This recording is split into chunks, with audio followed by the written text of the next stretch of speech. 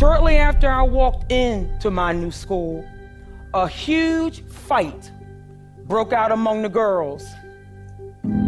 After things were quickly under control, I immediately called a meeting in the school's auditorium to introduce myself. I started listing as forcefully as I could my expectations for their behavior when all of a sudden, a girl way in the back of the auditorium, she stood up and she said, "Miss, why do you keep calling this a school?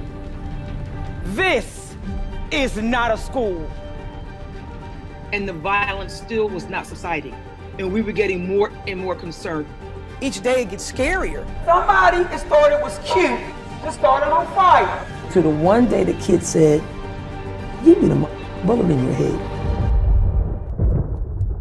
Just said to me was that I have a bullet with your name on it. I know guns are really accessible in this neighborhood, so I don't think that it's unreasonable that he can get his hand on a gun and shoot me. That was the first time that I woke up and said, "Linda, I don't know what you've done here, because your kids are going to be without a mother." And that scared me to death. Now, I really wasn't keen on nonviolent assembly programs for a violent school. They came in, they showed a film. I don't know where they got this film from, but it was a true reenactment of the Columbine school shooting. So I'm sitting there along with my staff, and we're absolutely horrified and scared to death when I heard this outburst of laughter, and I was shocked. And I said, "You gotta talk to me about why you're laughing at something so horrific." And one of the girls, in a sweet voice, she said, "Miss Wayman, do you really think that was something?" She said, "We see that every night on our block. That's nothing compared to what we see." I understood. I understood why there was so much violence, because the kids were in a deep state of despair. They were so traumatized by their own lives, they could not even feel for others. I knew the only way to turn this school around was to love those children for who they were. You look great this morning, young people. I love to see you smiling. I love to see you happy. I want you to be happy today, tomorrow, and forever. And remember, young people, if nobody didn't tell you they loved you today, you remember I do, and I always will. But people would say to me, "How could you love children like that? Look at them." I had one particular student released from a juvenile facility that was assigned to my school my first year at Strawberry Mansion High School. He was so violent.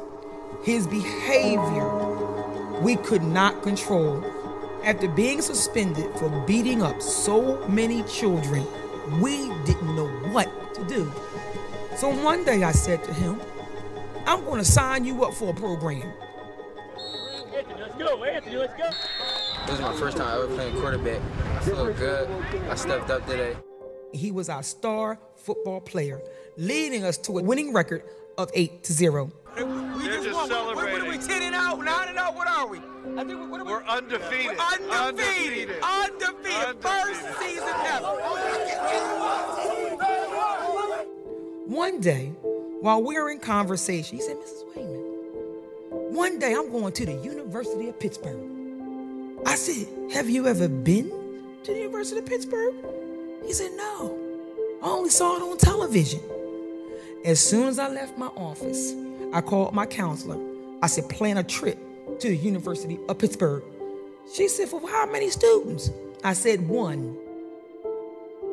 He graduates this coming June, and he was honored with a leadership award. 55 out of 92 senior students have been accepted into college. But for some, that's not enough. They can't afford the deposit fees guaranteeing their place, like senior Christine Holland. If I had the $550 to go to Philadelphia University, I would go. You know, I love you. I might not be able to get him into Harvard, but I can give him some hope. And God, don't underestimate the power of hope, because when children have hope, they can succeed. 4 years later, she was given a full scholarship by Philadelphia University. And so Wayman whispers once again what she used to say to all the kids. And remember, if nobody told you they loved you today, well, I do. And I always will. I love you too. People going to tell you sometimes that you're nothing. People going to tell you can't get up, and you're going to say, yes, I can. And if nobody else expects for you to do so, I expect for you to do so. I just believe it's my calling. And I believe my whole life journey is for me to try to help them the best that I can. I truly believe that. When we are faced with unbelievable challenges, we must stop and ask ourselves, so what? Now what? What are we going to do about it?